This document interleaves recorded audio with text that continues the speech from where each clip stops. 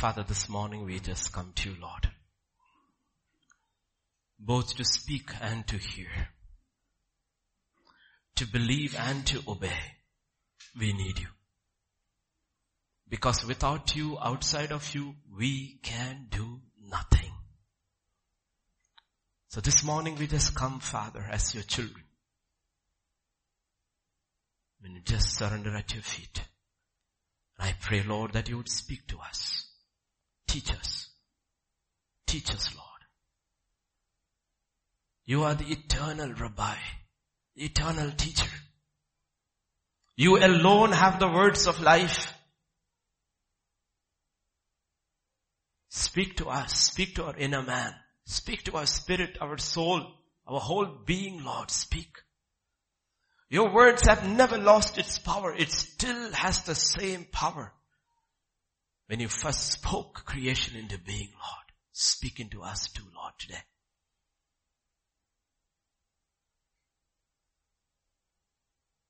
Wait at your feet, Lord. For in Jesus' name we pray. Amen, amen, amen. So we had a baby dedication and we are just 4 days away from a wedding. See,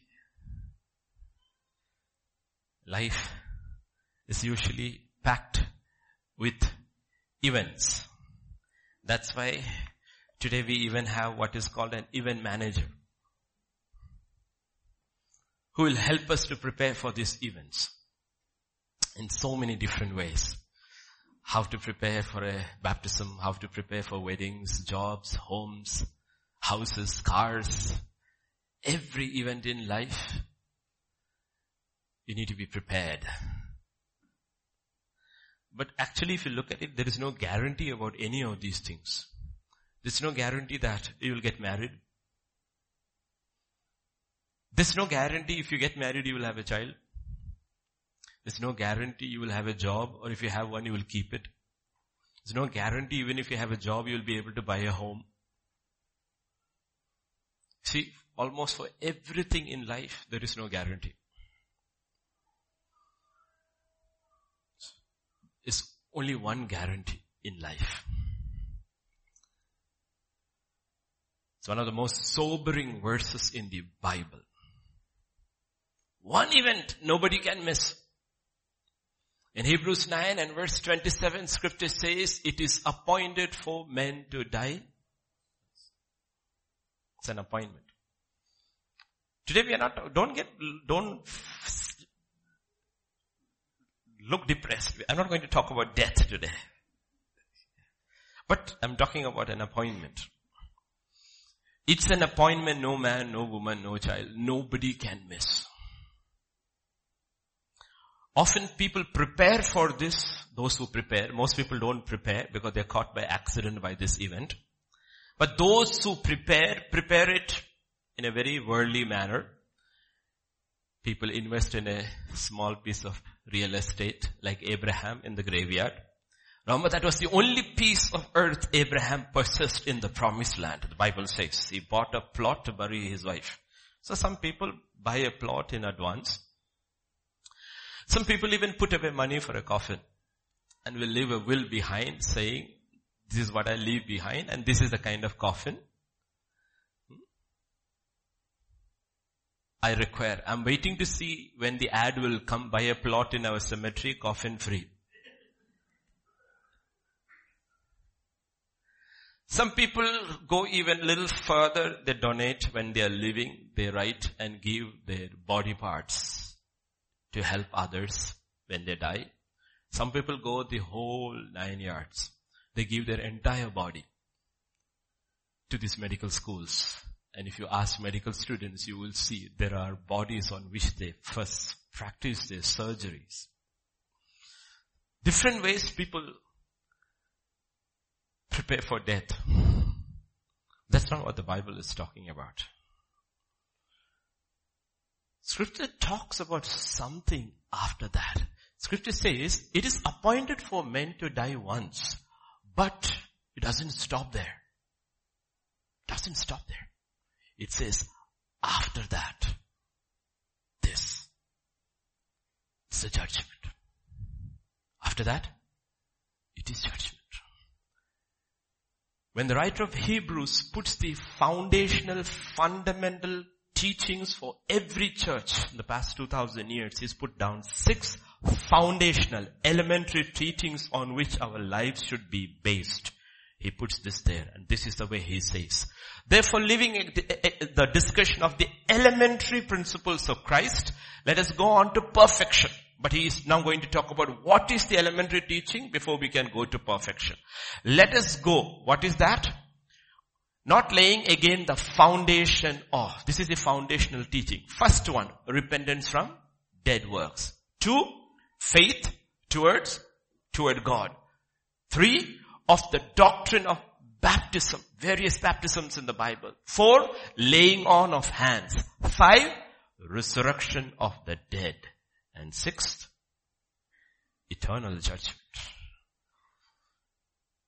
Hebrews 9:27 said it's appointed to man to die once, and after this judgment. Hebrews 6:2 will tell you the nature of that judgment. It is eternal judgment. Kids, in another month, some of them already started. You have what is called final exam. It's not eternal exam. It is final exam, meaning, yes, it is final, but even if you fail or do not do well in certain subjects, you can still go back and spend one more year, improve. But this is not that way. Once you die, judgment, whatever comes from the throne room of God, is eternal. There's no way anybody can change that judgment. Nobody can change. So since nobody can escape death, technically we cannot prepare for death. You shouldn't prepare for death.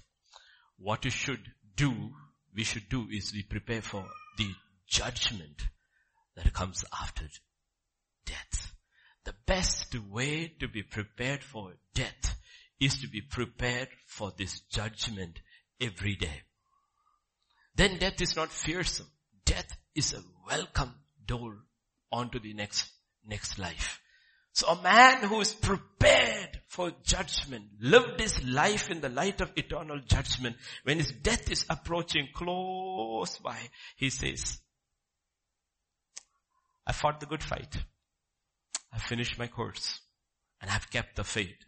And I see my crown. He's already seen his judgment. Because he prepared for judgment, he was not preparing for death. A lot of people prepare for death. But they don't understand. It's not for death that we prepare. Every one of us. Because nobody. James will put this imagery like, who are we? We are like the vapor. Here today, gone tomorrow. The grass of the field, another writer will say, there today, gone tomorrow. It doesn't matter how young and healthy you may look today. This could be your last day. It's nothing that only today we live. Tomorrow is not guaranteed. So everybody lives in the light of eternal judgment. We don't have to be afraid. The Bible is very, very clear. There are 2 deaths. We saw the resurrection of dead in Hebrews 6. Every man, from Adam to the last man, when that trumpet blows, everybody will rise. This is how it describes in Revelation 20:11-15. Then I saw a white throne, great white throne. And he who sat on it, from whose face the earth and the heaven fled away. And there was found no place for them. And I saw the dead, small and great, standing before God, and books were opened. And another book was opened, which is the book of life. Books were opened, and another book. The book of life. And the dead were judged according to their works by the things which were written in the books. And the sea gave up the dead who were in it. Death and Hades delivered up the dead who were in them, and they were judged, each one according to his works. Then death and Hades were cast into the lake of fire. This is the second death. And anyone not found written in the book of life was cast into the lake of fire. This is how this creation ends. And chapter 21 onwards is the new creation. So we cannot escape death. What we can prepare for is for this judgment. If you read scripture closely, the first preparation you and I have to make is to be very sure that our name is in the book of life. In the book of life.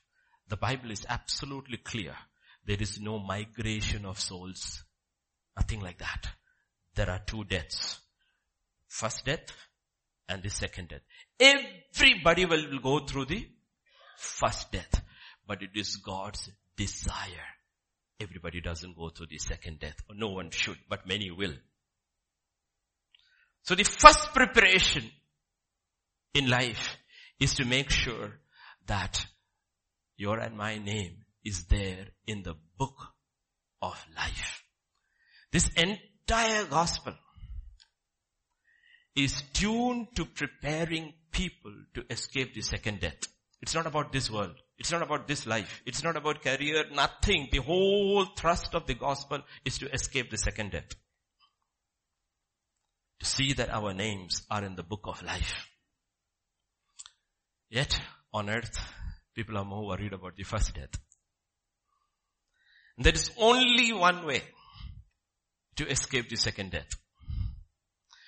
There are many ways to hell, but only one way to heaven. John chapter 10 and verse 9, scripture says, I am the door. If anyone enters by me, he will be saved and will go in and out and find pasture. I am the way. I am the door. There's only one door. You want to enter into heaven? You want to have your name written in the book of life? There's only one door. One portal. Only one door. And Jesus is the door. There's no other door. There's no other door. In John chapter 14 and verse 6, Jesus said, I am the way, the truth, and the life. No one comes to the Father except through me. In Acts chapter 16, when the jailer asked this question, Sirs, what must I do to be saved? They said, believe on the Lord Jesus Christ and you will be saved, you and your household.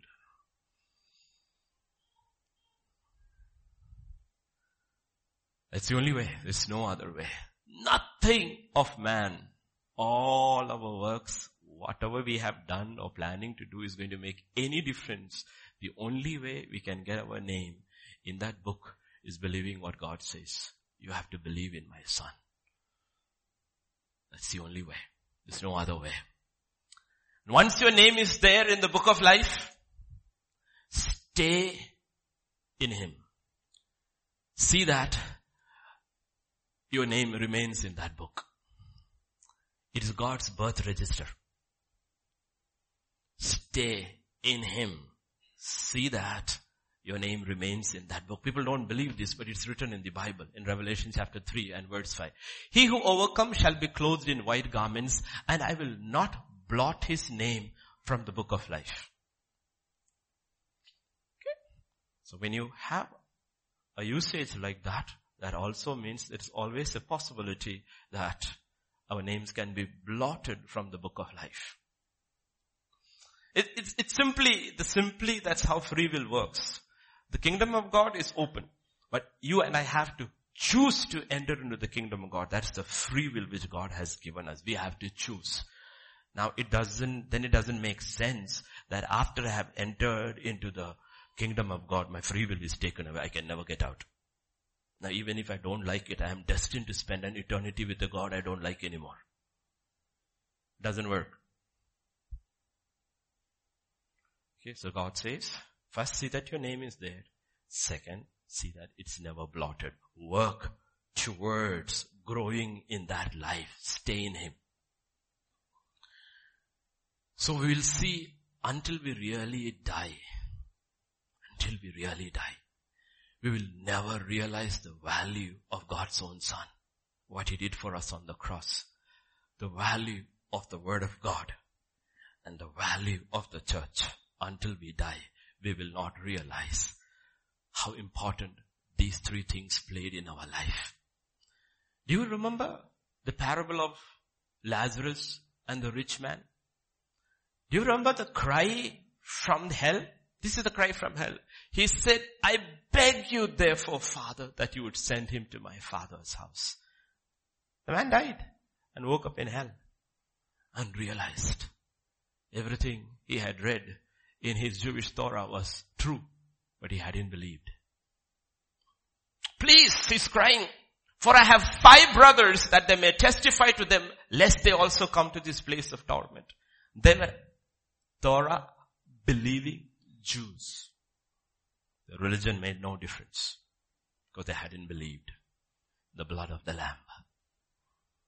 I got 5 brothers. Got 5 brothers. Abraham's answer is, they have Moses and the prophets. Let them hear them.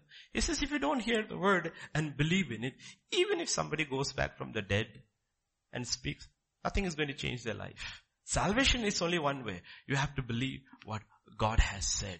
This is the way, the only way. Every man, from this we can have a premise that every man in hell is a very energetic evangelist. But he has no audience. And is a literal fire and brimstone preacher. So be sure, always be sure your name is there. Continue to walk in him. Continue to be faithful. And when you fail, repent. Walk in repentance constantly. Bible will say, work out your salvation with fear and trembling. So how do I prepare? Not for death, but for judgment. If I believe your name is in the book of life, then funny thing is that knowingly or unknowingly, everyone is preparing for the day of judgment. The apostles knew about it, that it is not an easy day. In 2 Corinthians 5 and verse 11, knowing therefore what's the word used? Terror of the Lord. Not fear. Terror of the Lord. We persuade men. It's not going to be a pleasant day for everybody. It's going to be a terrible day. It's an incredibly terrible day. Scripture says, remember the portion we read from Revelation 20? It says on that day, heaven and earth fled from his face. Fled. It's a terrible day. So they are saying, knowing the terror of the Lord, we persuade men. We persuade men. Don't take this message lightly. The apostles have cried and died for this message. In Hebrews chapter 12, when God talks about the shaking of everything, He says, since we are receiving a kingdom which cannot be shaken, let us have grace by which we may serve God acceptably with reverence and godly fear, for our God is a consuming fire. Then like I said in Revelation 20:11, scripture says that day everything fled. Him who sat on it. You have to see the two sides of God. Paul will say, consider the kindness and the severity of God. Yes, we enjoyed worship today. Yes, we loved the songs today. Yes, we want to be held in His arms, protected. But that day, nobody's going to be held in His arms. It's a different Jesus altogether. It's a judge on His seat. When a judge sits on his seat, it's an office. It's an office. There are no sentiments there. Books are opened. Yet the apostles, the Holy Spirit through them, gave people the confidence. You don't have to be scared. This is not a scary message. They say, you don't have to be scared. In 1 John chapter 2, he says, the anointing which you have received from Him abides in you, and you do not need that anyone teach you. But as the same anointing teaches you concerning all things, and it is true, and is not a lie, and just as it has taught you, you will abide in Him. Yesterday, those who were there, what did we hear the message on? Do not grieve the Holy Spirit. Don't grieve the Holy Spirit. And when you know you have grieved, put it right very fast. Because you will never survive without the Spirit of God. And you remember the illustration I gave you yesterday? Scripture talks about us as clay. God as the potter. And the Holy Spirit has water. When the clay has water in it, you can mold it. But as the water decreases, the clay gets harder and harder. You take wet clay, you don't have to do anything. Just put it under the fan and come back 10-15 minutes later, it is hard. Come after an hour, it starts cracking.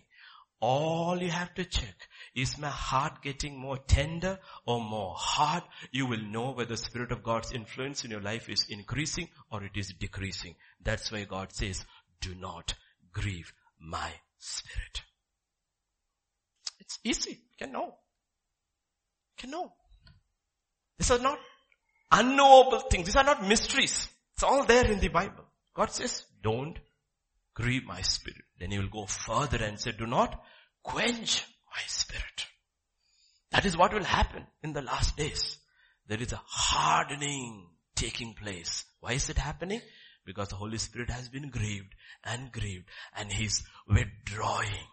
He's withdrawing from the lives of people. He's withdrawing from churches.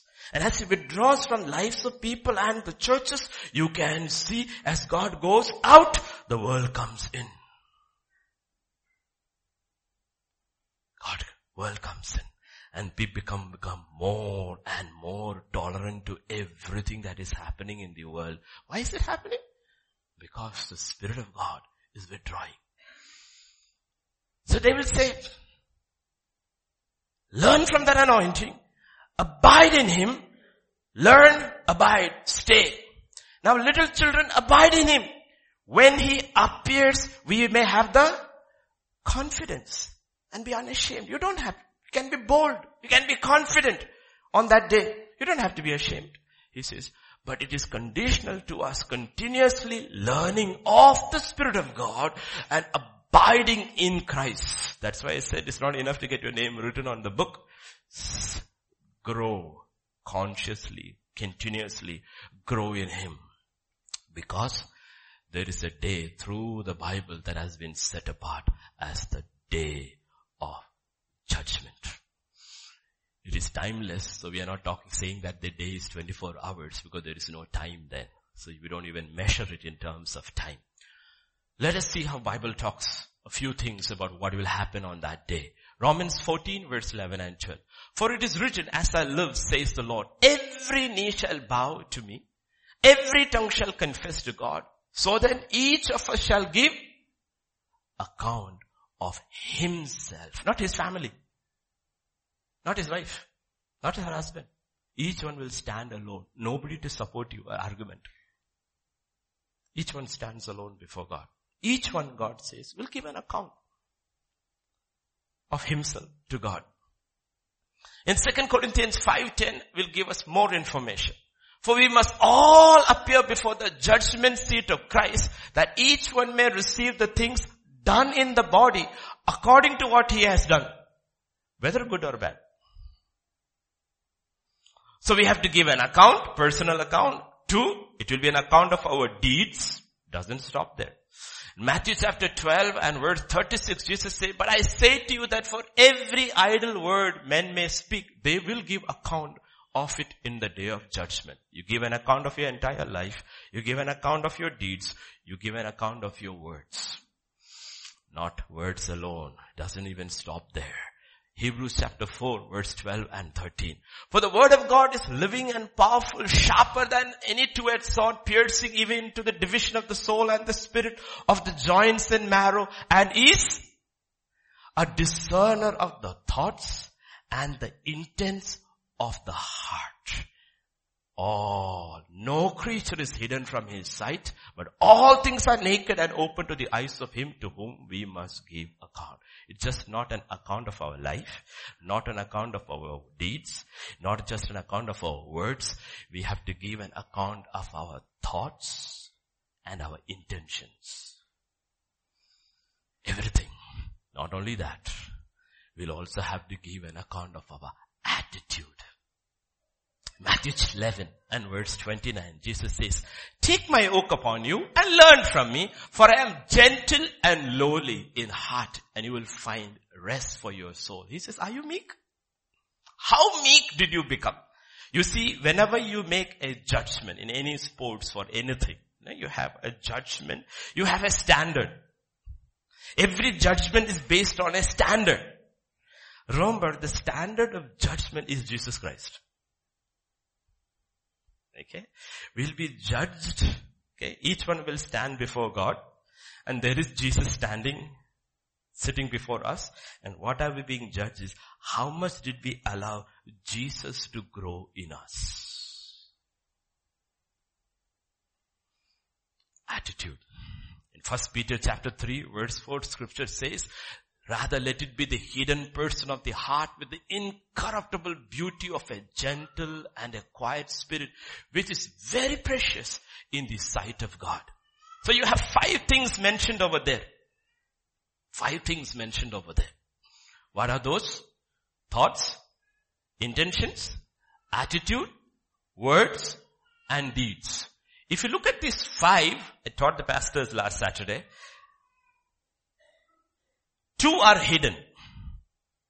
Nobody can read your thoughts or your intentions. Attitude is sometimes hidden, sometimes revealed. It's half hidden, half revealed. You cannot be very sure about the attitude. Some people, their attitude stinks. So it's visible. Some, they have a very gentle, meek attitude. It is visible. Not always. But thoughts and intentions are hidden. Attitude may or may not be hidden. But words and deeds are revealed. But God says it is not enough. These 5 has to come in one line. Then only you get the full picture of what Jesus is. That is what the Holy Spirit is trying to do in each one of us. To see that we become what scripture calls whole, a complete person. Remember, it all begins with thoughts. It all begins with thoughts. If you can tackle it here, the rest can be tackled. That's where scripture says, meditate upon my word day and night. Meditate upon my word. Because the Bible reveals the thoughts of God. It reveals the thoughts of God. How does God think? If we can able to align our mind slowly as the Holy Spirit enables us to the way God thinks, the rest will start falling into place. That's what the Holy Spirit says. The anointing will teach you. The church is a place, let me tell you, church is a place where God's people are being prepared for eternal judgment. It's a place where God's people should be. I can't say it's a place because every church I cannot say, I don't know. But it should be a place where God's people are actually prepared, being prepared for eternal judgment. It is not a place of entertainment. Though there may be some entertainment. It is not a place where you get 6 tips or 7 tips how to improve in this world. On the contrary, the church is a place where you are taught how to resist the world. Romans chapter 12 and verse 2. The cry of the Holy Spirit through the apostle is, do not be conformed to this world. Do not. Do not be conformed to this world.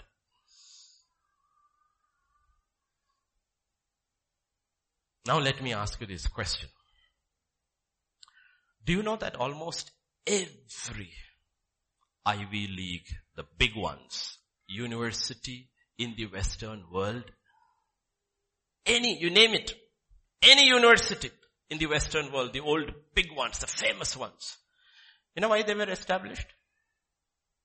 They were established to train men to become preachers of the word. Every one of them. All the universities where people now go to the US consulate, stand in line, willing to take a loan, pay a fortune to go and study, were all started to teach people the word. That's what education meant for thousands of years. You may learn other subjects, but this was the core text. The core text was always the Bible. Today what have you done?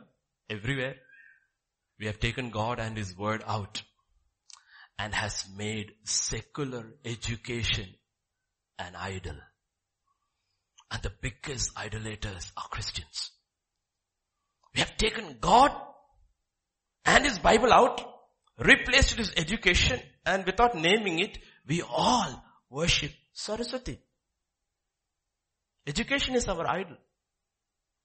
But that's what not ever, for thousands of years, that's what not education meant. Education meant a man is educated in the ways of God, with the mind of God. That's what all these universities were originally started for. Harvard University. Everybody knows Harvard? John Harvard, on whose name it is named, was a Presbyterian preacher. Princeton University, the number one, the next big one, was started by the New Light Presbyterians to train their pastors. Yale University was started by the Congregational Church to train their pastors. In all these places, you cannot take the name of God anymore. You're not even allowed to pray. All these places were started to train people to study the Word, to preach the Word, and how to live for God. So we took God out, we took the Word out, and now we are wondering why our children are on drugs and are killing each other. Down to last week. Not just in US, everywhere. Because if you take God out and make education into an idol, the devil will move in. He moves in. You left that space empty. Not only does he move in alone, he brings 7 others more wicked than him. That's what we have done. And we are guilty. As parents, we are guilty. Why are the children going haywire every day? Because their minds are warped. They are being... How does the Bible begin? What's the first line in the Bible? In the beginning, God created. And what's the first thing you learn in school? Evolution. You take the first line of the Bible, the whole Bible collapses. First attack is on Genesis 1:1. Now, if you go to the universities abroad or here, anywhere, what is the entire attack on? And you don't even realize you're subscribing to that. It's on gender. God said He created them male and female. They said, no way. That's not how it is. We decide what gender is. When you take first one out, they start taking everything out. You know what? We pay through our nose to that idol called education so that you would succeed in the life without preparing our lives for the day when judgment will be set.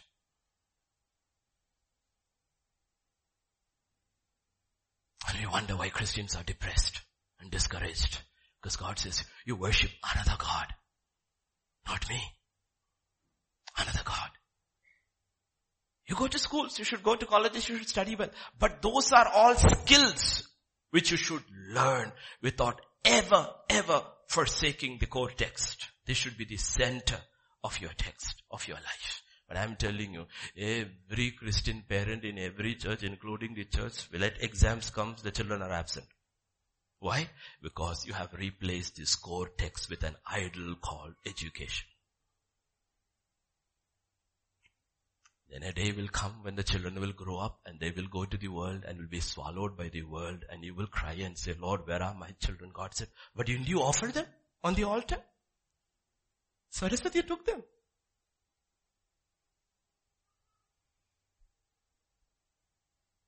Took them. This is the center. This is the core. And they are watching. They are learning. They are seeing that you don't mean what you say. You don't believe what you say. You have substituted gods. Unless we as a people, God's people, humble ourselves and return back to God, His place, the kingdom and His place and His word, another generation will rise who will not know God. Not only that, who neither cares for God. Another generation is already risen. The latest Barna opinion poll in US says the actual number of believers in America is only 10%.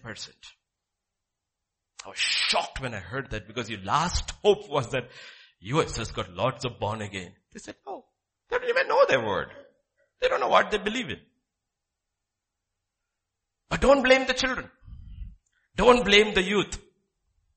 Because you go through any campus, you will see the youth has energy, they have enthusiasm.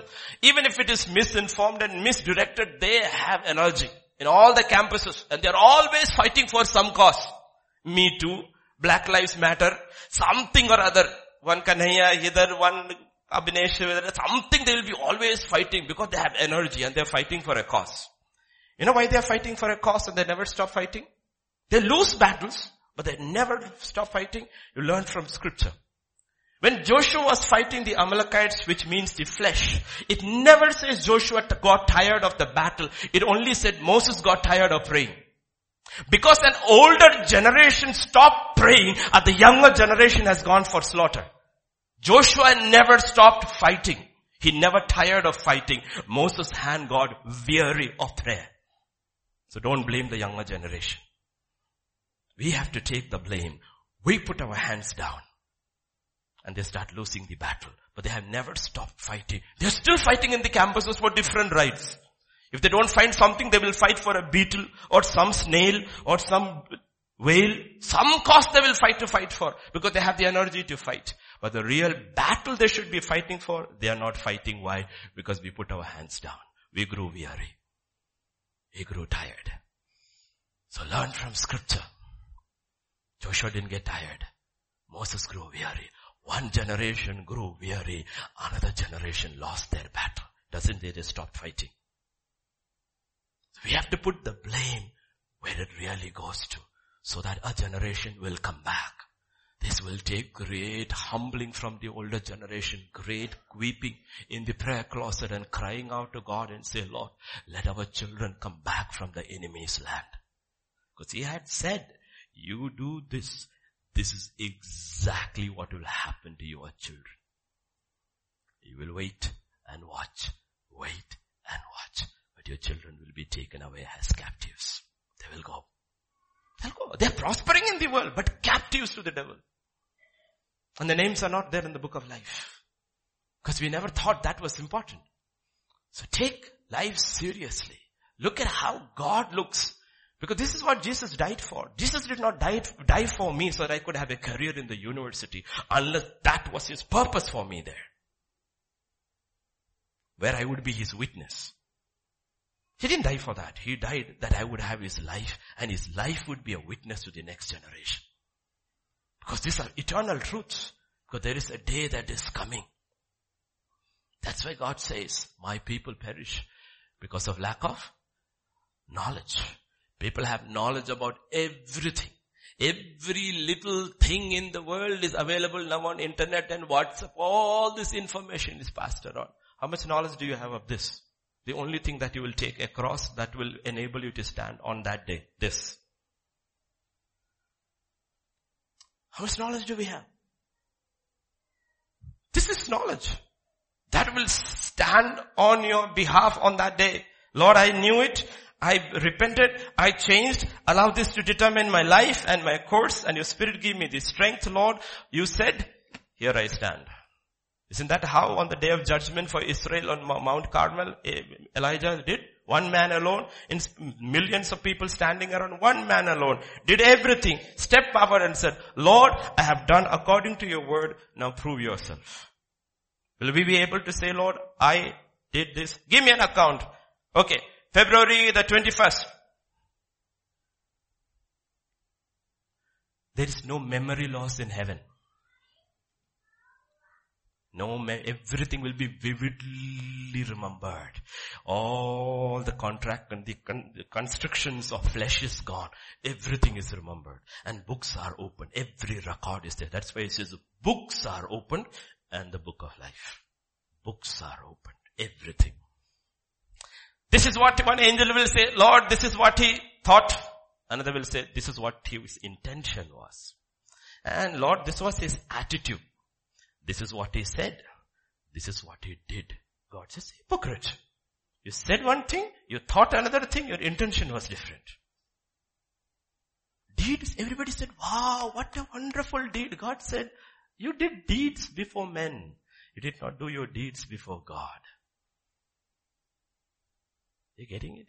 We're not talking about losing of salvation. If you are saved, your name, you're losing of your rewards. Because the Bible talks about a whole set of people coming in with no rewards at all.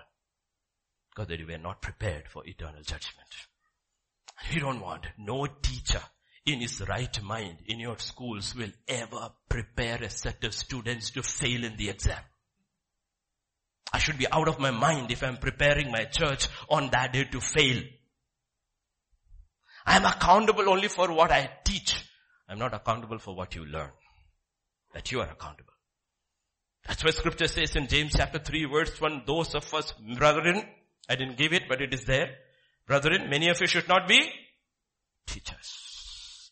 Let not many of you become teachers, knowing that we shall receive many pastors around the world is going to cringe in their boots on that day because they did not teach their people what they should be taught. They were men pleasers. They gave them what they wanted. Used nice sounding words like hyper grace and radical grace and all. Never prepared for them that day. That day when heaven and earth will flee from his face and judgment would be eternal. Stricter, he says, teachers be careful because you will be accountable for what you taught. We are being prepared for a day. Eternal judgment. That's what happens. This book is being taken out. Dusty, gathering dust in our homes. It's become a ritual. In 100 years back, 150 years back, when people went to the universities and pored over this and studied and meditated and in the process learned a few skills also, some science also on the way. Today this has become a ritual. If we get time, if we are very hurried, one small portion, okay, I've done my portion. Studying for science. How we have changed. How we have changed.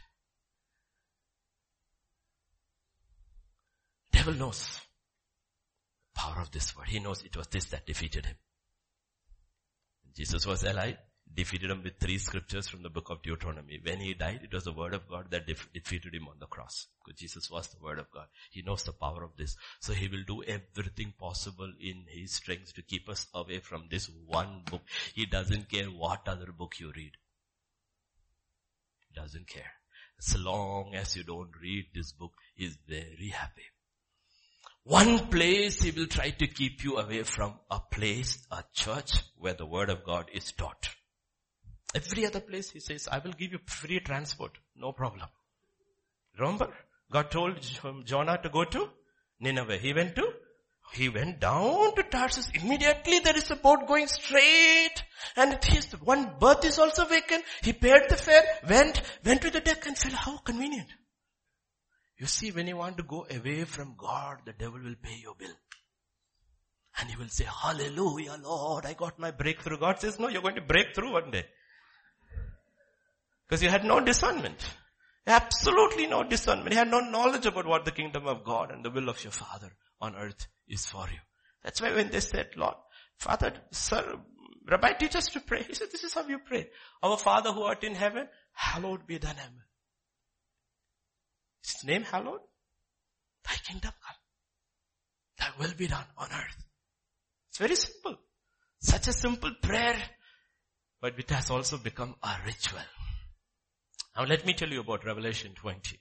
Because many well-meaning scholars, pastors, past, present, all believe that Revelation 20 is talking only about the unsaved. I saw the dead, great and small, stand. I personally choose to disagree because of certain verses there. My question is, if Revelation 20, which happens after the 1,000-year reign of Jesus on earth, is only talking about the unsaved people, then answer me verse 12. I saw the dead, small and great, standing before God, and books were opened, and another book was opened, which is the book of life. If these are people who are not saved, why should you open the book of life? The names are not there anyway, no? God doesn't play games. He doesn't play dice. If all the people sitting here are condemned to hell, nobody's name is in the book of life, why should you open that book? You only said other books are open. Okay, all of you are meant for hell. Each one come, let me see why. We'll say why. The reason is a lake of fire. Like I told the pastors. Lake of fire means different degrees. Surface degree 100. little below 200, little below 300, little below 500. When you have to spend eternity in the fire, 100 and 200 makes a lot of difference. That's how judgment is given. Okay, this fellow, okay. Hepzibah, not so bad. Okay, 100 degrees for eternity. And you, 500 degrees. Think about that. Even then, finally, that's what scripture will say, every knee will bow, every tongue will confess Jesus is Lord. What will Hepzibah at that time for the first time in her life say, hallelujah Lord, I got only 100 degrees. He said if you had said hallelujah when you were living, you would have been in another place. So remember, Revelation 20 is not talking about only unsaved people. It's talking about all people except the overcomers. In Romans 14 and verse 9, this is what, to this end Jesus died and rose again and lived again, that he might be Lord of both the dead and the Lord of both the dead and the living. Okay, now you use this term because in Revelation 20 it says all the dead arose, small and great. He's the Lord of the dead and the living. When the Bible uses certain terms, you have to use scripture to interpret scripture. When Paul is telling Timothy, or the Holy Spirit through Paul is telling Timothy about dealing with widows in the church, because in the ancient world, widows was a huge issue. Men kept on dying in battles and this thing. So taking care of widows was a big issue in the church. But he was tell, rules are set, how old should be, no family members, all that. But there's another thing that is said about widows. Listen to what it says. Now she who's really a widow and left alone trusts in the Lord and continues in supplications and prayers night and day. Remember Anna? Simeon and Anna, when Jesus was taken on the 40th day, this is a widow like that. He says that's a genuine widow. But she who lives in pleasure, who likes the world, who comes occasionally to church, but she loves the world, who lives in pleasure, is dead while she lives. You know how God looks at people? He says, you are a Christian, but you are dead while you are living. And I am the judge of both the dead and the living. Judge of both the dead and the living. So if our life is all about the world, God says, you are dead while you are living. That's why I ask you, check your heart. What is your burden about? Honestly, I don't know. I'm talking about is your burden about the kingdom and the souls that are being lost every day, unable to reach? Restrictions are coming more and more and more and more in the nation. You should look at what they are. They are very clear. Agenda is very, very clear. Nothing is hidden in this country. Everything is very clear. The big leaders are already up there. The recordings are all available with pictures of saying, next election, super majority, constitution has to be changed. India will be a Hindu republic. And the constitution will be amended to make very clear, no prime minister, no MP, no MLA, no judge, no IAS officer, nobody can be appointed who is not a Hindu. They have said it very clearly. Are we prepared to stand for this God and still try to get people into the kingdom? And if something like that happens, God forbid it happens, it will be worse than Pakistan's constitution. And it's not small people who are talking about. These are people at the height of the leadership who are talking about it publicly. And we are not worried about it. You will be worried about it if your entire dreams and aspirations are in the world. But if you are in the kingdom, you will say, Lord, for a time and a season like this, you chose me. I was born. Time. There are no accidents in your life. If you didn't want me to go through this, I would have been born 50 years earlier. Why did you bring me now in a season like this? Because this was my destiny in your kingdom. I'm ready, Lord. I'm ready.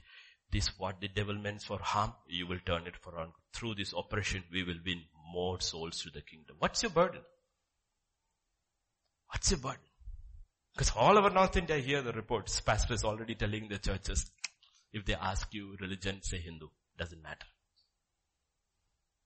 And we get so excited when we get these priests doing snake dance and break dance in churches and all. Are you really prepared for what is coming? Are you really prepared? You're dead while you are living. Don't be dead while you are living. Be living. Count the cost. Jesus always said, count the cost. Count the cost. Count the cost. If only our eyes In 1 Corinthians chapter 3 and verse 15, scripture says, 3:15. Can I have 3:15 please? Talks about judgment day. What it says? If anyone's work is burnt, he will suffer loss, but he himself will be saved, yet so as through. Imagine your house is on fire and you were sleeping. Last minute you woke up and it's on your whole house and you have no time to get your certificates, your money, your clothes, nothing. You just ran out with what you have. That's how many will enter heaven. All you had was your salvation, nothing else. All your works were burnt. Absolutely gone. Scripture is talking about the judgment day. Many will come through the fire. Everything will be burned. Why did they come with their salvation? Because thank God, salvation is the work of another one. Foundation stone was okay. That's what 3:11 will say. What does it say? For no other foundation can anyone lay than which is laid, which is Jesus Christ. Foundation stone was right. Therefore he came through. You believed one time in your life for Jesus Christ. After that, built it on the world. God says everything gone on judgment day. So God says be very careful. He doesn't change his word for anybody because his son died for this. Remember Lot's wife? Fire separated the husband and wife. The last minute, last second, husband and wife were separated by fire. What separated them? One look. Only one look. Last minute was only one look. Husband looked to the front, wife looked to the back, separated by fire. Gone. So that's why I said, remember Lot's wife. Jesus said, yes, you have no clue what testing by fire is. Last minute, she's there. Her feet is probably near the gate of safety. She could enter in. Last minute she turned. Gone. He got in, she got out. She's the case of somebody who was lost. He's the case of somebody who lost all his possessions. A type of somebody who came in just with salvation and nothing else.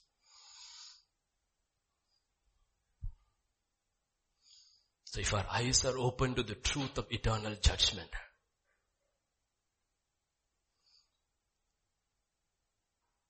imagine if your children were told, this final exam is your last chance. See, I taught in another country many years, donkey's years ago. It was a country where education was all by the government, only government schools, nothing else. And education is absolutely free. You get your if you're in the boarding is free, uniform is free, books are free, everything is free. Government takes care of you. Only one condition, jobs are few. So they have a test in class 6, they have a test in class 8, and they have a test in class 10. These 3 tests, if you don't pass, you get only one chance. You get only one chance. At 6 you don't pass. All those who have failed, government sends them to some small training jobs. 8 you don't pass, they go to for some other.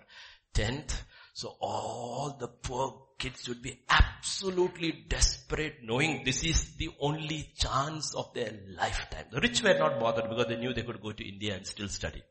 The poor ones, you need to see them in the school, always late night sitting, listening, studying because they knew this is their only chance in their life. If I don't pass, I'm gone. My career is gone, my life is gone, everything is gone, only one chance. And I looked at those kids and I really sympathized with them and we helped them so that they could go through the next level. And the exams were not done by the school, it was done by the government, board exams. Think about it, that's what God is talking about. There is an eternal judgment coming. One chance. You'll be promoted or just pass. God is very clear. He never lies. He's a very honest father, but he's an incredibly righteous father. Incredibly righteous father. So our eyes have to be open to the reality of what eternal judgment is. Why did Jesus? Don't take it so lightly. We mock the cross sometimes. Why did he come? Why did he pay this price? What is this all about? So that I could go and have a good time in the world? No way. Something much bigger than that. That's why the judgment is called eternal judgment. So do we know? Do we realize how God judges? Do we realize? Do we know? Now when we talk about judgment, right? If Your exam comes, you get a question paper, math question paper. One question is out of syllabus, everybody will come with, teacher, it was out of syllabus. They won't talk about those other 25 which was off the syllabus. They will always pick up the one because the teacher's fault. Right? So when God going to judge us, He's not going to tell us, He's going to tell us how is He going to judge us, right? What's the point of going for an exam if you don't know your subjects? God is very clear how He is going to judge us. Judgment parameters are set in the Bible. So it is to if we are zealous about becoming something for eternity in the kingdom, that's why 8 times in the book of Revelation, God keeps on saying, He who overcomes. How will you say in your school? He who does well. Okay. He who overcomes. He who overcomes. God is using the same term. He who overcomes. So what are we'll look at only one parameter before we close, maybe under 15-20 minutes. One parameter only. That itself is scary. Just one. One parameter of various judgments. Okay? Like, if you go to your office tomorrow and your boss calls you and says, I need that one thing. Peter, I need that one thing. That paper, I want you to write it down and get it. I need that. It's urgent. I'm going out. I'll come back. That one thing I need today. And Peter says, okay, sir. And Peter forgets. Peter does a little searching on internet and he has his coffee break and another coffee break. Then he has his lunch break and then suddenly 3:30 the boss comes and says, where's my paper?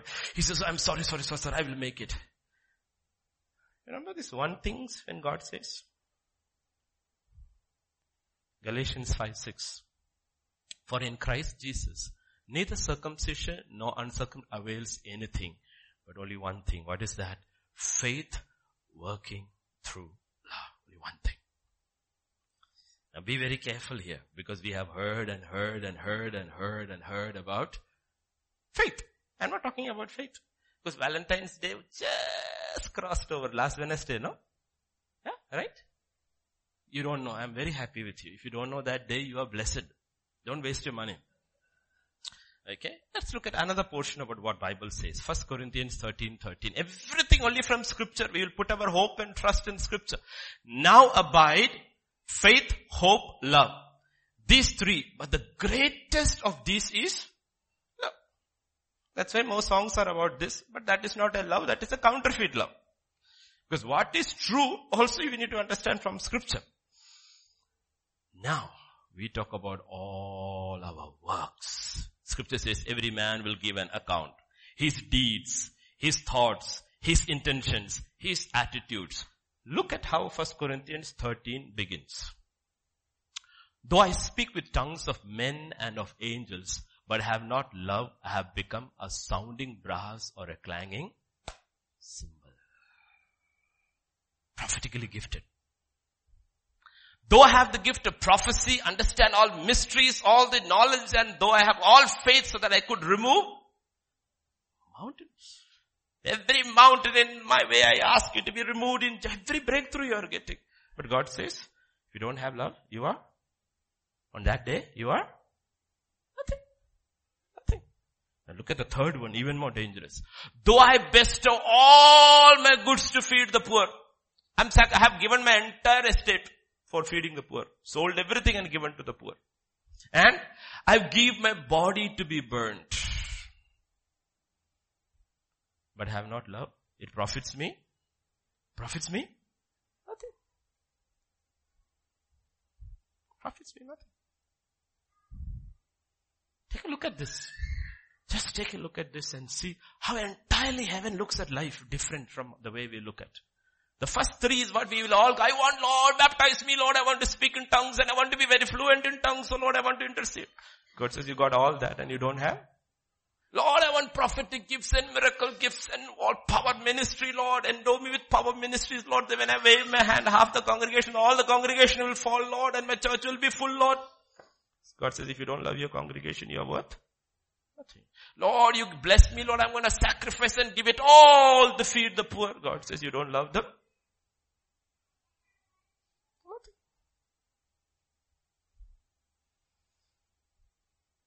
No, nothing. why when the lawyer asked Jesus the question, what's the greatest commandment? Love God, all your heart, all your mind, all your strength. And love your neighbor as yourself. That's what he asked. Now the problem is here. The problem is, anything that has got value in the market, there is always knuckly available. Duplicate available. No? As soon as 2,000 rupee note came a year and a little year before, within weeks, duplicate came out. Yeah. 50 rupees note also new has come. Have you ever got a duplicate? No. Who's going to make duplicate for 50 rupees? It's not worth it. 2,000 rupees plenty. So anything of value, there is a counterfeit in the enemy's kingdom. There is counterfeit faith, which is false. It's not real. Things will happen, but your faith is in your faith, not in the person of God. It's in your faith. You will not say, I can do all things in Christ Jesus. You will say, I can do all things. And they do a lot of things too. Counterfeit faith, counterfeit love. We don't understand what love is, because for everybody love is an emotion. Hold me close. Do you think that's what Jesus is doing in heaven and saying, come, I want to hold you close?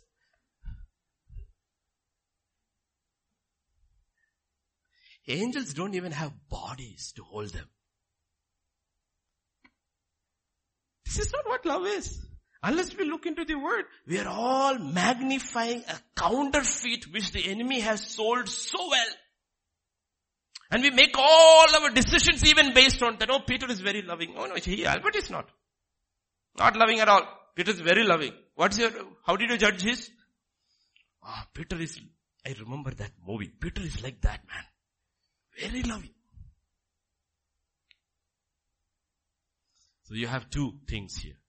My love for God, my love for people are not the same. They are not judged the same way. They are absolutely judged differently. They are not the same. God is not looking at you or me. We should sing, we should praise God, but He's not looking at all my songs to say that, Hepzibah really loves me. I saw it today when Pastor Sharon was leading. She was swaying. She really loves me. That's not what God is looking at. That's not what God looks at. Let's look at what God means by love. Our love for God. John chapter 14 verse 15. If you love me, keep my commandments. If you love me, keep my commandments. Meaning, if you don't keep my commandments, doesn't matter how many poems you write and songs you sing. The truth is, you don't love me. You don't love me. Next one.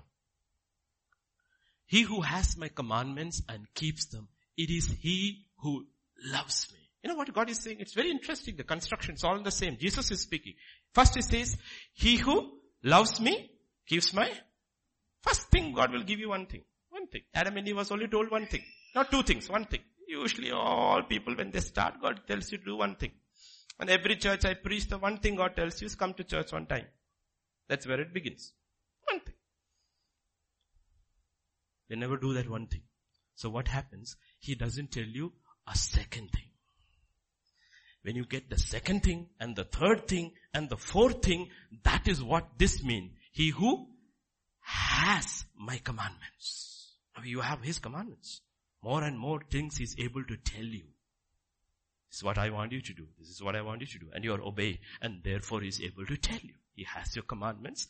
Keeps them. He is he who loves me. And he who loves me will be loved by my Father, and I will love him and manifest myself to him. Now leave 22 Judas. Jesus answered and said to him, if anyone loves me, he will keep my word, and my Father will love him, and we will come to him, make our home with him. He who does not love me does not keep my words, and the word which you hear is not mine, but the Father who sent me. Did you see that? It's got nothing got to do with the feeling. The feeling part is this. It's like David. When he does not keep God's commandments, he is heartbroken. He's heartbroken. And he weeps. And he cries. And he's not able to sleep until God restores him. That's why I tell the greatest gift God has given to a believer is the gift of repentance. Because we'll all fail. None of us will be able to keep constantly all the commandments of God. God knows that. But the problem is if it doesn't bother me at all, God says, you know what? You don't really care for me. You don't really care for me. In verse 31, Jesus says about himself, that the world may know that I love the Father. As the Father gave me commandments, so I do. He says, I have done all the things the Father told me. That's how the Father knows that I love him. 1 John chapter 4 verse 16 and 17 connects this to the judgment day.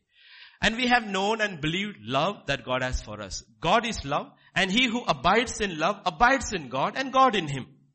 Love has been perfected among us in this, that we may have boldness in the day of judgment. Because as he is, we are also in the, how was he in this world? Tell me that. I will do it. Thy will be done. As he is, so we are on the day of judgment, absolutely bold. Absolutely bold. Absolutely bold. That's why when I teach, I said, when you are not sure about certain things in the Bible, go by the letter. There's no problem. Don't go start searching all. Whenever something is there in the Bible saying do it, and you don't want to do it, you search everything else. Just find one preacher who has said you don't have to do it. You don't have to do it. What difference does it make? God said it. If you're wrong, your interpretation was wrong. Lord, I did it thinking this is what you meant. God said, it's okay, honey. That's not what I meant, but at least you obeyed me. You obeyed me. God's looking at that. Now that's what, when we parents of our children come, we tell the children do this. And the child has done a sloppy job because he's so small. We're not going to look at it. We don't say, 5 years old and you don't know how to wash your plate. That's not the way I meant. We don't say that. You washed your plate, good job. You did it. But the problem is the father says something and you don't do it at all, and then you come and say, I love you so much. God says, hello, who are you trying to fool?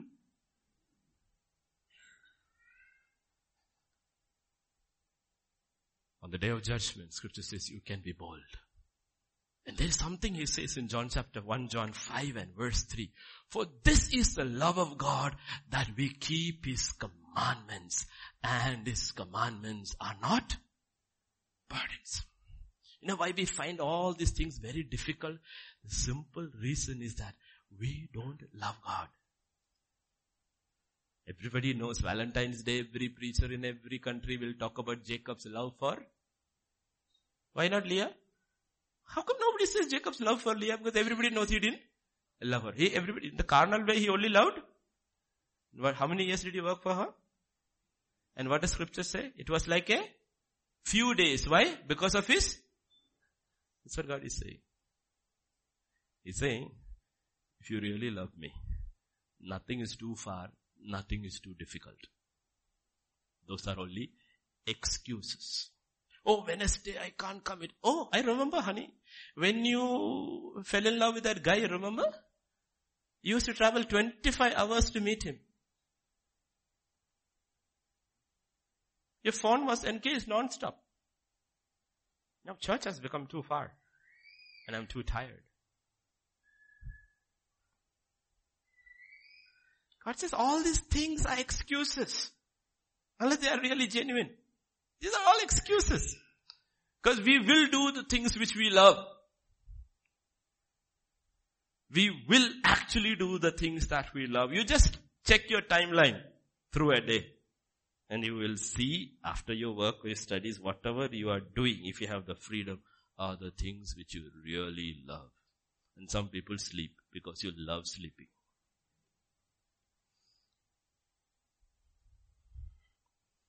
We have to grow in this. This is not a love of man. This is not possible humanly. This is something which God gives us like faith. He gave us a measure of faith to believe. He gives us also love when we believe. This is what 1 John 3:1 says. Behold, what manner of love the Father has bestowed on us. He gives us.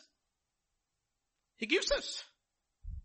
All the Hindi movies, Hollywood movies, every movie, including the one which has gone viral of this Malayali girl who winged her in Valentine's. It's all over internet, WhatsApp, everything. Okay.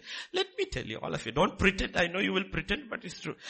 When you looked at your first boy or your first girl, your heart missed a beat, no? Where did that come from? Where did that come from? Did your teacher teach you that? Did the principal say that in the assembly? You see, it was already there, you never knew. You never knew it was there. But that is something of the world. This is something of God. Something of God has. How did you believe? Because He gave you the measure of faith to believe in His grace. That's how you are saved. Even faith is a gift. This love also is a gift. But the things of God's kingdom is, if you don't use it, it will remain the same. The more you use it, it grows. The more you use it, it grows. This is not human love, because human love fails. That's why God says, even if your mother, what? The closest relationship, nurturing, protective, the mother and the suckling baby, what does God say? Even if your mother forsakes you, He says every human love has a limit. God says, my love never fails. Never fails. It can never fail. It can never fail. And God says, that's the love that I give you. It is about this love God is saying you can become perfect in it. Remember when God is talking about, no, everybody loves your own children. Who doesn't love your own children? But God says, can you love somebody else's child like your own? That's the problem. Oh, I sacrifice so much. I wake up early in the morning and I make the best dabba for my son. Then I wake him up and I get him ready. I make him do tuition, everything. I've sacrificed. God says Hindu does it, Muslim does it, everybody does it. There's nothing great about it. Will you do the same thing for somebody else's child? That is impossible unless God gives you His love. That is the test. That's the test. Because in this world, you need to realize, that's all the whole world. You have to love somebody, that somebody has to look like something the world has shown you. You have to be lovable. That's why people say it's a multi-billion industry. How to look good, how to dress good, because they have told you, then only you are lovable. That's not God's love.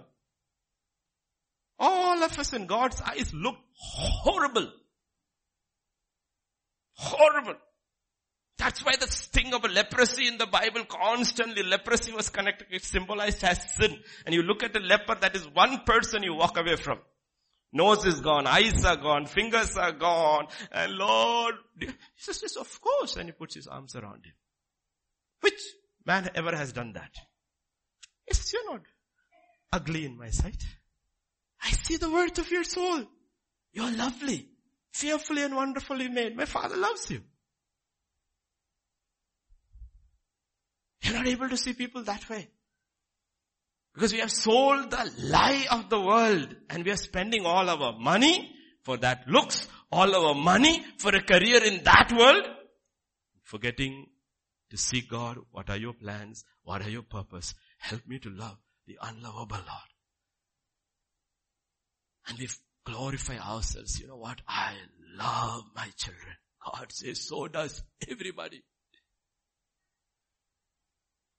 He says, when you love your enemies, that's when your love is perfect, like your Father's love, He says. That is when it is perfect.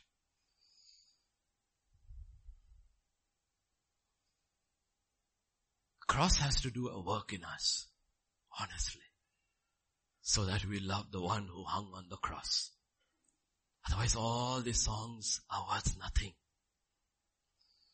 He died on the cross for me, not for the world, for me. It's very personal. And then, from Stephen down to the last martyr, died for me to reach the gospel to me. These are people who loved us without seeing us. To see that we could be partakers of that kingdom. They didn't come and talk about good health and good looks and lot of money and houses and cars. They laid their lives on line so that people could enter into this kingdom and start with boldness on the day of judgment. How did we invert this gospel? How did we change this gospel? It's no longer a gospel of the love of God. It's a gospel of the love of the world. And we love them. We love those preachers because they don't irritate us at all. It's like knife going through butter. How smoothly they talk and never ever mention about the actual love of God cost him his son. And shouldn't there be a response? Shouldn't there be, think about it, honestly, in your own life. Like that happened in the Florida shooting. That crazy kid, he went with his gun, got in, shot so many people. And one of the persons who died was a football coach. He died trying to save his students. Now those students who survived because he took the bullets, what would they think about him all their life? If a normal kid, he will ask a picture of his father and mother and he will have his picture of the coach. All through his life, people will ask you, who is that man? They will say, that's the man who died for me. That's why I'm here. Why is this man? Who is he? Is he related? He said, more than that. Why? He died, therefore I live. Right before us last week. This is somebody who died for us so that we would live eternally. And he didn't have to die. And what's our response? The question is, what is the response of the church? That's what God is saying. If you love me, you will keep my commandments. You will keep my commandments. It's not emotions. Emotions are secondary. It's an act of obedience. Incredible act of obedience. God says, grow in it. Grow in it. Grow in it. You have to grow in all of this. When it comes to obeying God, it has three sides. The first side, David talks about in Psalm 119. I made haste and did not delay to keep your commandments. And it's got nothing to do with the commandments. It has got to do with the person who gave the commandments. It's got to do with a person. You will never come to church on time. All these rules are irrelevant because it's connected with the church for you and it's not connected with Jesus. It's not connected with Jesus. If it's connected with Jesus, everything, heart was pounding thinking that I wouldn't make it on time today because there was a little diversion in the morning and then Samir reached 2 minutes before and I ran in. It's not because I'm the pastor. Even 15, 20 years ago when I used to go for the 7:30 service at AGs, it was the same thing because if you came at 7:25, you had to sit outside, you couldn't go in and you rushed because last thing you want to was sit outside because this is the high point of the day to come into the house of God and hear that man Stubbs speak. I want to hear the word of God. And it didn't matter, they were small kids, got them ready, put them on the scooter, rushed because it was about a person. I don't want to miss what God has to tell me today.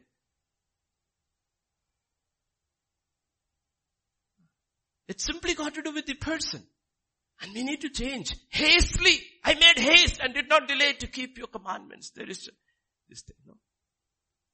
About the things of God. Whether it is in repenting of wrong or doing something which He has told you, there is a haste. Because you love Him. Love the person. He wants that. That's why I told you last Sunday before Pastor Vijay preached.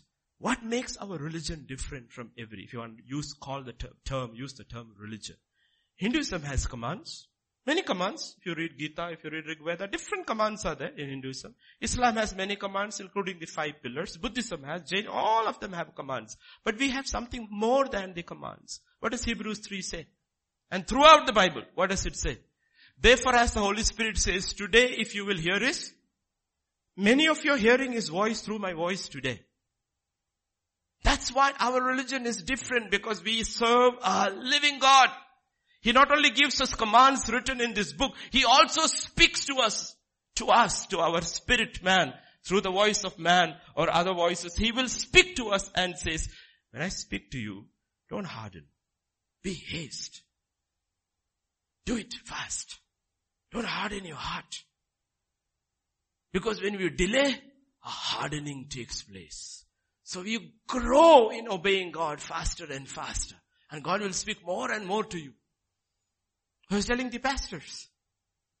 Moses gave the law. The commandments all came through Moses. But 500 years before Moses gave the law, Genesis 26 tells, God tells Isaac, your father knew all of it. The whole law, I gave it to your father. Why did God give it to father? Because that man learned finally to listen to God's voice and obey Him. God says, you take it. Another day will come when I will give it to a nation. But I realize you like obeying me. Take my whole law. This is for you. That's what the whole new covenant is. He says, I will write my laws in your heart. I will speak to you and you will know what you need to do. Over and above this, I will direct your life with my voice. Because I'm a living God. I'm a living God. Do it in haste. Second thing, when you obey Him wholly, completely. Don't do partially. We know it very well, but once again. Yeah, Samuel.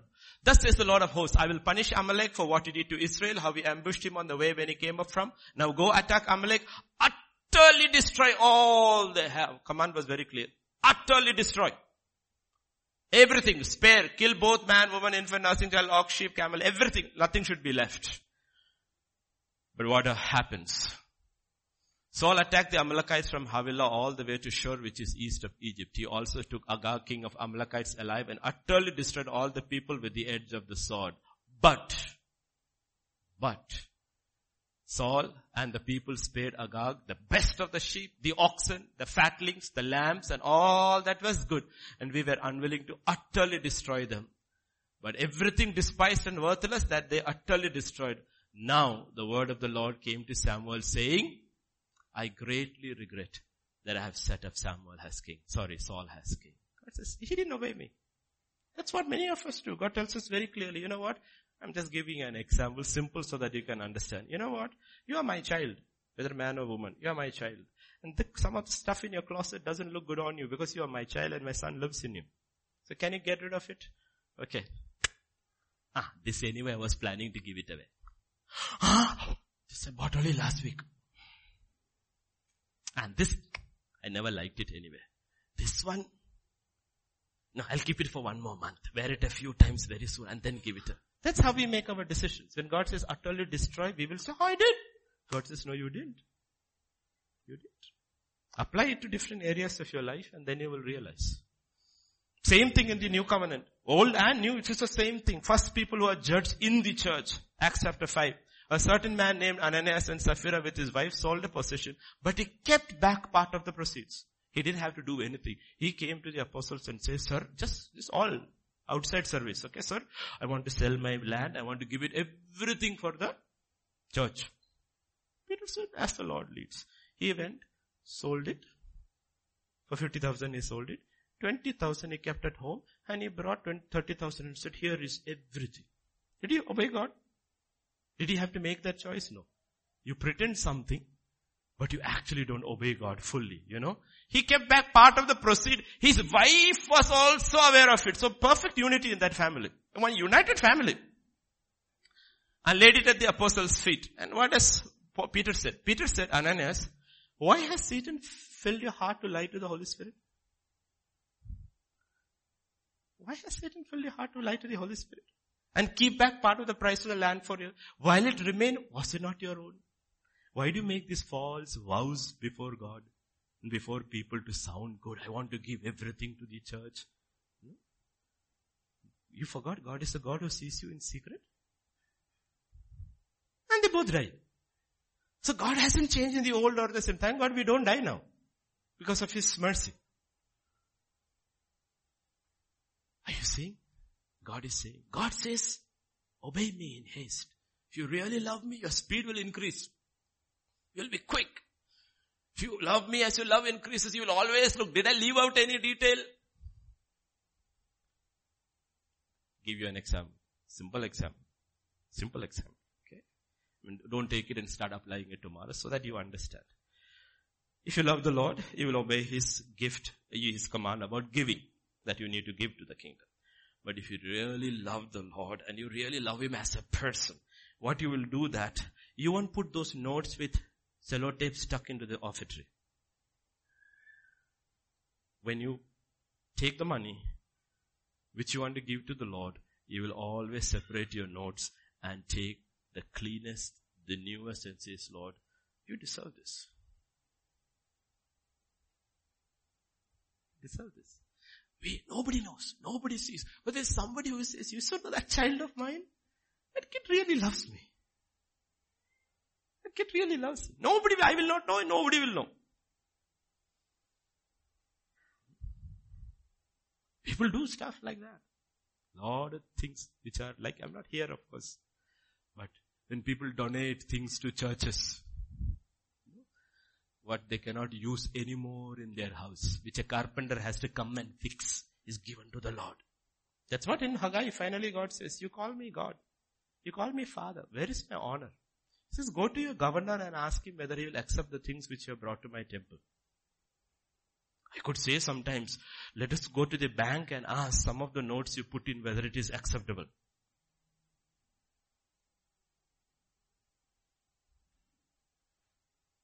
I wouldn't know. But I'm telling you, if that is how you do stuff, God is saying, it's not your own. You didn't have to put it. Did I ask you to put it? You didn't have to. Even if you put no offering, that man always says you don't have to put. He's not going to say anything. I am not going to say anything. Why did you pretend? Suddenly we realize this test of love is a serious thing. It's a very serious thing. And God says, slowly learn and change. Lord, I'm sorry. I want to change because I really love you. And I want to change in those areas. I want to make haste. I want to be complete in my obedience. That's all not enough. In Deuteronomy 28, verse 45 and 47. Moreover, all these curses shall come upon you and pursue, overtake you until you are destroyed, because you did not obey the voice of the Lord your God to keep His commandments and His statutes, which are voice and commandments, statutes, okay? And then 47, because you did not serve the Lord your God with joy and gladness of heart. Most miserable people you sometimes meet are people who are supposedly in full-time ministry. So miserable. Like Pastor Sharon was saying, you were watching a cricket match, soccer match, even before a TV, you have to see people's excitement. Believers. I'm not talking unbeliever. Leave the unbeliever. Our job is never to talk about them. Our job is to talk what happens. You have to see their excitement. And you have to see the excitement of people when they come to church. Here, I trained you well 10 years, but other places people will start giving signals. Some places I am very clear, I am blunt, I tell them put a clock there. So that way you can turn and your neck won't hurt. I am not going to stop because your pastor gave me this much time, I want to preach. Because I came here to preach, not to entertain you. Hey, look, how many more minutes? When the cricket match is going on, nobody says, only 10 more hours left, India won't win, Lord please, Lord Sachin. I also did this once upon a Lord Sachin, Lord let it not get out. Every time I prayed for Sachin, he got out. Then I realized, this is not going to work with God. So every time Sachin came, I learned my lesson and said, Lord, let your will be done. See, we went through this process, but I am saying, now that we know, now that we are growing, change your affections towards this one person who really loved us, loves us, and will love us for all eternity. Nobody. That is beauty. When Bible is talking about He is the fairest of 10,000, it is not talking about His looks, it's talking about His affection for us. Affection for us. That's what He's talking about. Joyfully. That's why God says He loves the cheerful giver. Whatever you give to the Lord, do it cheerfully. Sing a song. Don't be grumpy. Don't be grumpy.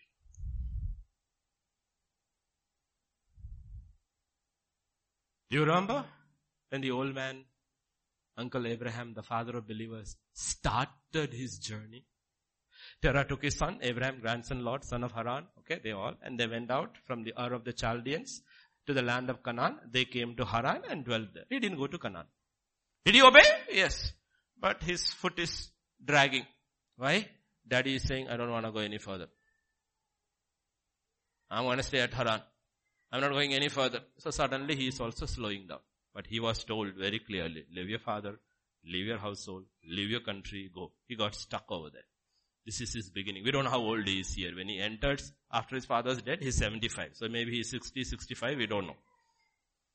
Now look at, fast forward now. Genesis 22. So Abraham rose early in the morning and saddled his donkey and took 2 of his young men with him, Isaac his son, and he went. When is this happening? Now he's an old man. The previous night the Lord told him, I will show you a place. Make a 3-day journey. Take your son, your only son, and offer him as a... Did you see the speed? Did you see the speed? Did you see how this man has grown? The man who dragged his feet, unwilling to leave his living father, is now rushing to sacrifice his only son because he has learned to obey the Lord in haste. You see the difference? Look at verse 9 and 10. They came to the place of which God had told him. Abraham built an altar there, placed the wood in order, and he bound Isaac his son and laid him on the altar upon the wood, and he raised his knife. Did he obey him fully? Fully? Good. No. Let me do something. I will tie the rope a little lightly so that he will break free, and then I can tell God I couldn't do anything. The boy ran away.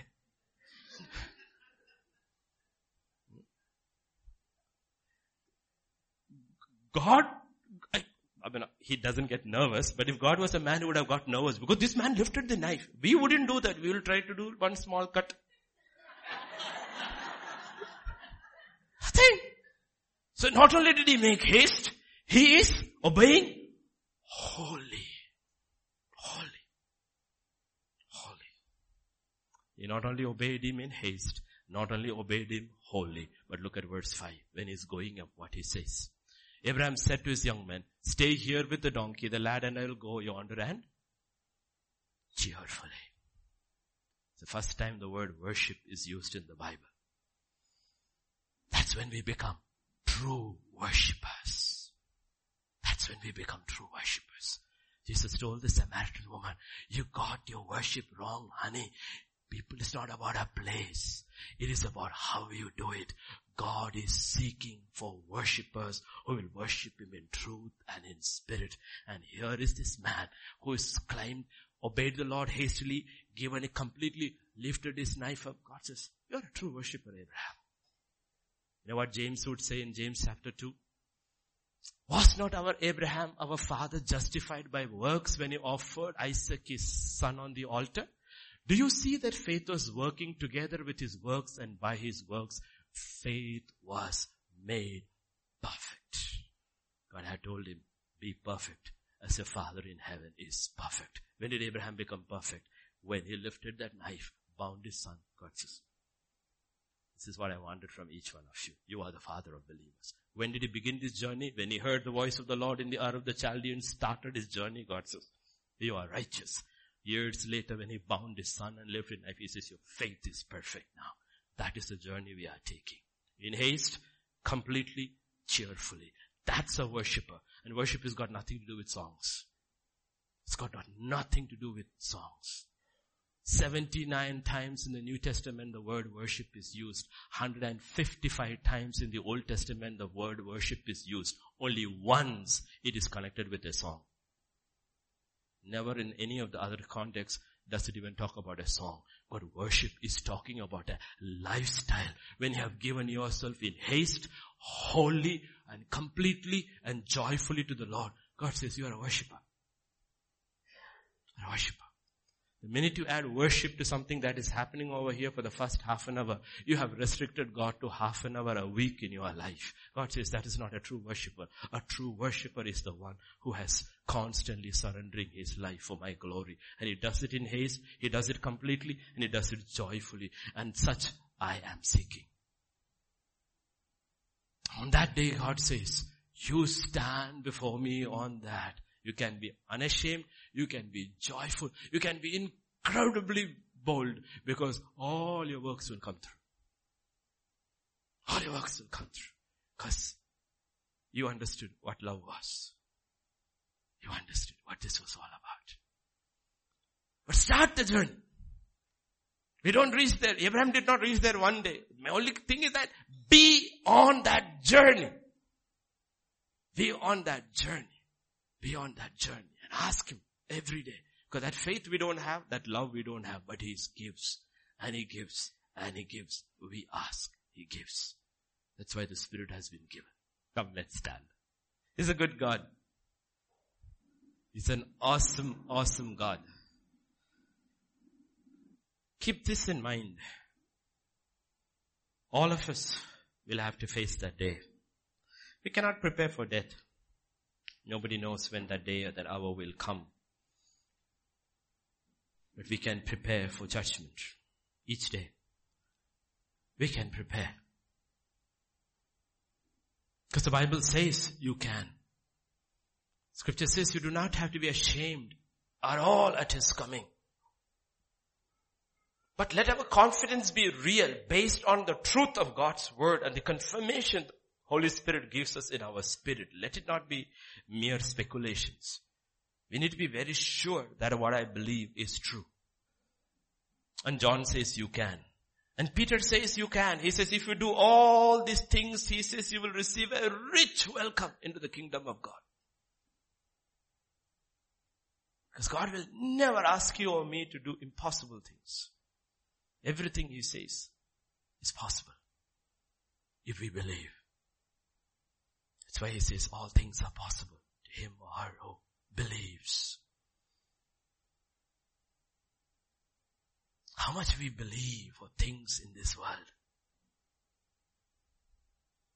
How much more we should believe for the things of the kingdom. For the King. Father, this morning we just stand before thee. We just want to say, Father, we have always come short of our faith walk and our love walk. Your word says neither circumcision nor uncircumcision matters in Christ Jesus. Only one thing counts, that is faith working through love. And you have said in your word, the greatest of this is love. And you also says, if we love us, we love you, we will keep your commands. And I pray, Spirit of God, that you will speak to each one standing here today. Each one. That one command they need to keep. That one thing they have consistently disobeyed. That one thing. You are able to bring to their remembrance that one thing. That it will not go for them from their mind this whole day until they have dealt it with God in the prayer closet. That one thing. Let them not wander like the children of Israel wandered in the wilderness anymore, Lord. Let there be a clear direction in their walk. Reveal to us that one thing that displeases you. That one thing we need to do. So that we can hear the next thing, and the next thing, and the next thing, and the next thing. And the day will come in our life at Kevin John's life in the island of Patmos. He heard the voice of the Lord like a trumpet in his ear, O God. Because you're a God who speaks. There are enough idols in this country, Lord. We will not make you one. You are a living God who speaks to his people. Words of comfort, words of concern, words of rebuke, but you speak. I pray, Lord, no one in this house will go through life without hearing your voice and obeying your commands. Commit the church into thy hands and this coming week into thy hands. I pray, Lord, you will go before us. go before each one. Our paths are crooked. There are mountains on the way, deep valleys on the way. But you have promised, oh Lord, you will make our crooked path straight. You will bring down those mountains and fill that valley, oh Lord. Not for us to walk in comfort, but as we walk, the Prince of Glory will come into that pathway, Lord. And when we go to our schools and our colleges and our offices and our homes, oh Father, your presence and your glory will accompany us, oh God.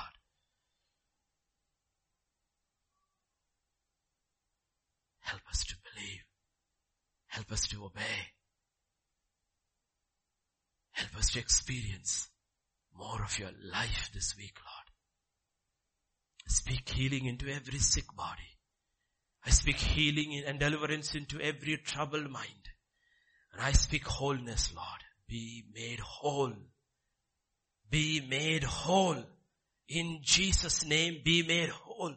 That we may truly worship you in spirit and truth, oh God. Thank you, thank you, thank you, Lord. Thank you. We just bless your holy name.